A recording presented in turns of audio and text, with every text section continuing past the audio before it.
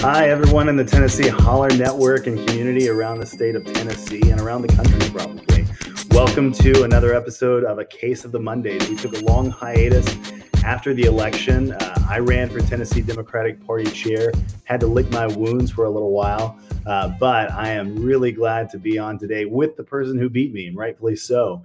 We're going to speak with Chairman Hendrell Remus of the Tennessee Democratic Party, where we've got a lot to talk about in that hiatus. This isn't going to be like John Oliver. We're going to focus on three specific things, which is Trump's acquittal, the state of Tennessee politics and what the GOP is doing to our state, and what the Tennessee Democrats have planned. So I'm excited to speak with Hendrell, and without further ado, we're going to invite him to the podcast. Welcome, Hendrell. Thanks for joining us. Hey, thanks for having me. Hello, everybody.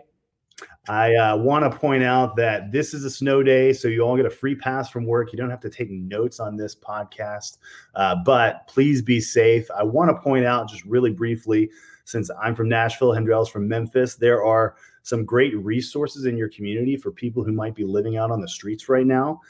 There are rides to Metro overflow shelters in Nashville. You can call 615-991-1190. If you happen to come across someone who is unhoused in Nashville, they will have a free ride to a shelter in Memphis. You can call 901-357-9641 to arrange for some of our friends to have shelter in this horrible, horrible weather that we've got. But thanks so much for joining us, Hendrell. How are things in your part of the state? Well, it's been great on the political side. Obviously, a little redder than I'd like, but on this snow day, it's icy and just ready to get into the spring, so we can get into the spring and the summer and beyond this pandemic, so we can get out and start talking to folks and knocking on some doors and meeting some people. So I'm excited. We've got red with the Republicans, white with the snow. We just need a little bit more blue in the state of Tennessee. Something you talked about a lot when we were campaigning for Tennessee Democratic Party chair, and you were fond of saying that we can turn Tennessee blue and that there is a plan in place where we can do that. But first, I want to talk about national politics a little bit. And as we all know, former President Trump was acquitted in the Senate of inciting an insurrection, despite all evidence to the contrary. I even saw earlier today that some of his attorneys stole coasters from the U.S. Senate as they were leaving the chambers. So the looting continues, and apparently that is just going to be par for the course for the Republican Party. We've got Marsha Blackburn and Bill Hagerty in office, attempting to represent the state of Tennessee, but obviously leaving out a very, very vocal portion of our state while they represent us. So, is Trump's acquittal a liability for the GOP in Tennessee? Well, look, I think it's unfortunate that he was acquitted. But the best part is, you mentioned it, he's former President Trump, so we don't have to worry about him still hanging around in the White House and being reckless in that process. I don't necessarily think that Hagerty and Blackburn not voting to acquit puts them in jeopardy. I think that the hypocrisy that they've had, Hagerty in his short term, and Blackburn throughout her tenure in Congress, period, has proven that they're willing to go whichever way the wind blows. If they're challenged in primaries in the coming years, who's going to challenge them? Folks who were insurrectionists at the Capitol. I mean, so they are the worst. From there, you could probably only get worse if we're going to the extreme. I don't think that a more moderate Republican would fit the bill for ousting one of these two. Marsha Blackburn, particularly, I personally think she shows up in town in one of those clown cars. She has become an absolute joke as it relates to how she operates. And I know that she's probably auditioning, just like Governor Lee is, to have Trump here on the ground campaigning for him. So unfortunately, I don't think that it's going to be one of those instances where their votes this weekend makes a difference. Yeah, and one thing that I think it's important to point out is that Marsha Blackburn, I don't know if she's had a town hall meeting during her tenure as a U.S. Senator. She was noted for not holding town halls when she was a member of Congress. And so this is par for the course. All of it's to be expected. It's also important to mention that some of the senators, Republican senators, who did vote to convict the former president, we'll just call him the Donald from now on, but the Donald, they were Bill Cassidy in Louisiana, who I believe is not running for reelection again, or Richard Burr in North Carolina, who will have a very competitive election in the general election in North Carolina in 2022. Now, Marsha Blackburn is also up for reelection in 2024, so she's got some time. Should we expect any primaries either in 2022 against Governor Lee? I know I've heard some names that have been bandied around, possibly primarying Governor Lee from the right. Can we expect that to happen for Governor Lee or for Marsha Blackburn in the future? Well, for Governor Lee, I've said it once, I'll say it again. Dear Republicans, I think a competitive primary is very healthy for democracy. He has tacked more and more to the right. So he's probably he's probably anticipating, he and his team, that he's going to be challenged. He's definitely not a moderate, and he's definitely hadn't shifted to the left on policies that benefit ordinary working class folks. So, I'm encouraging them to have a healthy, competitive primary in both the gubernatorial race and that Senate seat. And so I think a lot of political scientists would look at a competitive primary as a liability for Republicans, as just one of the many factors that would show weakness on their side. Is that the same case in the Democratic Party? Would we benefit or would we be hurt by primaries? I think if you look at Democrats historically in safe seats or seats where we have a candidate that's a shoe-in, chances are our primaries don't come off as competitive. But we understand that at the end of the day, once a primary is over with, that's going to be our nominee, and we've got to get behind that person. We've got to make sure that they are intact to be able to go on and defend the party mantle in the general election. So, I think primaries are healthy for democracy, period. I challenged an 18-year incumbent the first time I ever ran for public office, because I believe that sometimes, you have to challenge the thinking and ideas of folks to help bring about new ideas. So I think primaries are healthy. I'm going to be encouraging that, we run respectable primaries that don't do more harm than good to our party. Yeah, absolutely. And I think one piece of evidence of that is that when we had a very large group of people running for Tennessee Democratic Party chair, and at the end of the day, I know Robin Kimbrough Hayes is on your transition team. You and I are speaking now, and I think that's evidence that our party can be stronger be strengthened by competition and by healthy primaries and civil discourse. I want to encourage anyone who's watching, drop a comment and let us know that you're watching. Ask us any questions, anything that you want to ask the chair. We'll be happy to include in this. Kim Walker, a great Democrat out in Hickman County, would be at work today, but she's going to be home for a couple more days. So we've got plenty of time to talk about politics a little bit more. So as we think about the general election and what we're going to do to unseat Governor Lee and some of his colleagues in the state legislature, what are some of the priorities that you're hearing from Democrats around the state? We know that Governor Lee just dropped one of the most bipartisan proposals he's had during his first term in office, which is paid family leave for state workers. So is that something that Democrats are going to bring up? Is there another coherent message or set of policy ideas that the Democrats are going to bring forward in 2022?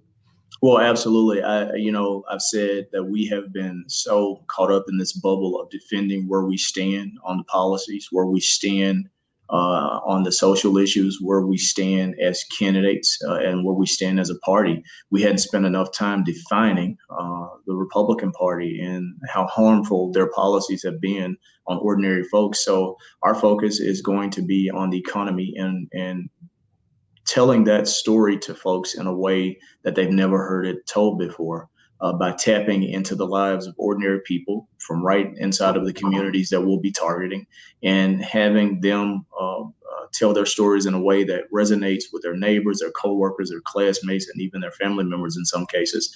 I don't think that Governor Lee has a shred of bipartisan effort or outlook in him. He's in full reelection mode, and it's obviously clear from his State of the State address and from some of his recent legislative moves that he's going as far right as you can go. I think there's something really important in what you said, which is that the economy and how it affects ordinary folks. And in 2020 and 2021, the Tennessee Democratic Party made significant strides towards reaching ordinary folks by, number one, nominating the first African-American woman to be our nominee for the U.S. Senate. I think that was huge. Marquita Bradshaw has a new documentary about her campaign that's about to come out. She just started a new nonprofit organization called Sowing Justice. I couldn't be prouder of her. And then your election as TNDP chair. And the thing that you two have in common is that you are now African-American leaders in our party. And I think that's something that may have been missing in the past. And how do we create economic opportunity for African-American communities? And so is that something that you might also see from the state legislature? Yeah, and my thinking is simple. If we are making sure that we're getting rid of some of the racial disparities and creating a more equitable economic system or healthcare system or educational system, it doesn't necessarily have to be specifically for Black people. If we're doing the right thing for all people, then Black people will definitely benefit. We just got to make sure that once these policies start rolling out and once initiatives are put into place, where we've lacked at, you create these opportunities, you create these resources, but there's nobody helping to connect the Black community to them. So we've just got to make sure that we're not missing that point. And I think we've got a strong House caucus and a strong Senate caucus who are definitely focused on making sure that we're fighting for ordinary folks, especially those who've been left behind in Black and brown communities. And another great leader of our Democratic Party, candidate for state Senate in Hamilton County, just commented. Glenn Scruggs, who's the assistant police chief in Hamilton County. Governor Lee's State of the State was certainly disappointing for its partisan rhetoric and for the lack of accomplishment that the governor has managed to not achieve in the state of Tennessee. I had a comment from New Deal 2021. How do we reach out to rural areas? We've got 5, 6 urban and suburban areas where we can drive up turnout. But through the race for TNDP chair, we heard a lot of our members asking, what are we going to do about the rural parts of our state? Yeah, so obviously, I believe that we can't just win by running up the numbers in the urban core. We've got to make sure that we're competing competitively in suburbs. But in order to close that gap and making sure that we have enough spread, we've got to go out into rural communities. And I think that there are folks in rural communities who are looking to vote not for a party, but for policies that will help to impact their lives. I talked a lot during the campaign about meeting people where they are. And, I'm going to be intentional about that, whether or not it's setting up a Democratic voter registration table or information table outside of these football games once we get back to normal life, or outside the town bank, or outside the local Walmart or diner. We've got to make sure that we're out there and we're sharing that message, but we're not just doing all the talking. If we're going to be effective, sometimes we've got to shut up and listen. If we do that, then I think we'll better understand where people in rural Tennessee minds are at and why they feel the way that they feel. That's the only way we're going to be able to connect, if we start listening versus going out and just talking. Yeah, and we get a lot of comments from members of the executive committee, other volunteers in the Democratic Party throughout the state. Is there a system or a way that we're planning to bring them all together and motivate them to get out and drive up numbers in rural areas? Yeah, absolutely. I've said that the state party shouldn't try to bear the burden alone. We can't do everything, and we shouldn't try to do everything. We've got to make sure that we're empowering our county parties. We've got to make sure that we're helping to make sure that allied organizations across the state have the resources that they need to go into rural and urban areas and suburban areas. And when we do that, I believe that our best efforts are, again, I go back to the people who are already on the ground in those communities, who have credibility with those communities, utilizing them to the best of their abilities and making sure that they have the resources to be successful in that. Yeah, that's great. And as we move towards 2022, what are you most excited and optimistic about from our party? Defeating Bill Lee. I think that we are in a position of excitement, of enthusiasm, and we've just got to make sure that we capture it and be able to steer it into the right direction. And that direction is across the finish line towards a blue future. Just the amount of time I've been in this role over the last month. The outpouring of support that we've had from people who have been disengaged in politics for a long time, the phone calls that I've had from Republicans who are just fed up with the Republican Party and are looking for a new home, wanting to know how they can get involved. The amount of new donors that we've brought in on the small dollar amounts and recurring dollar amounts, and the new Black and brown donors and volunteers who are looking to get engaged. I'm excited about that because I think people are hopeful that, we're not a lost cause, that we're not stuck in the status quo. And I think with that energy, we might be able to move the needle tremendously. Yeah. So let's gossip for just a little bit. I want to throw out some names of people who I've heard might be considering running for governor, might be great challengers. And I'll just say I'll endorse them all. I think they're all great. So Senator Jeff Yarborough, State Representative John Ray Clemens, Marquita Bradshaw. I'm sure there are a lot of other names that I'm missing, but I want to offer a caveat to what you just said, which is, do we need a candidate who is a veteran legislator, or do we need someone from the outside who might inspire even more people to come out and vote? All those candidates, Marquita Bradshaw being the number one, who's had probably the largest number of votes of anyone being talked about for candidate in a statewide election. But are there other outsiders that we need to be talking to, other interest groups or other leaders in the state of Tennessee that should be coming to the table? Well, I'm going to remain as neutral as I can in this process. But obviously, you mentioned, should we be looking for a particular type of candidate? My goal is just to make sure that we have a candidate who resonates with people. If whoever the candidate is, whether or not they come from the outside or from the legislature or from local from local government, if their message cannot resonate with folks, if they can't relate to what people are going through, then we're going to have a tough time. But we're going to do everything to make sure that our policy, our platform, and our messaging is cohesive across the board. So whoever emerges as the Democratic primary, as a Democratic nominee for governor, they are equipped to be able to take on Governor Lee and defeat him. And we have another question very briefly before we go. How are we going to fight for LGBT rights in Tennessee? As we all know, Governor Lee and the GOP just introduced a completely unnecessary bill to prevent trans athletes from participating in high school sports. And we know how damaging that's going to be. Far from being able to defeat that in the legislature, what will Democrats be able to do to prevent other damaging anti-LGBTQ legislation like that?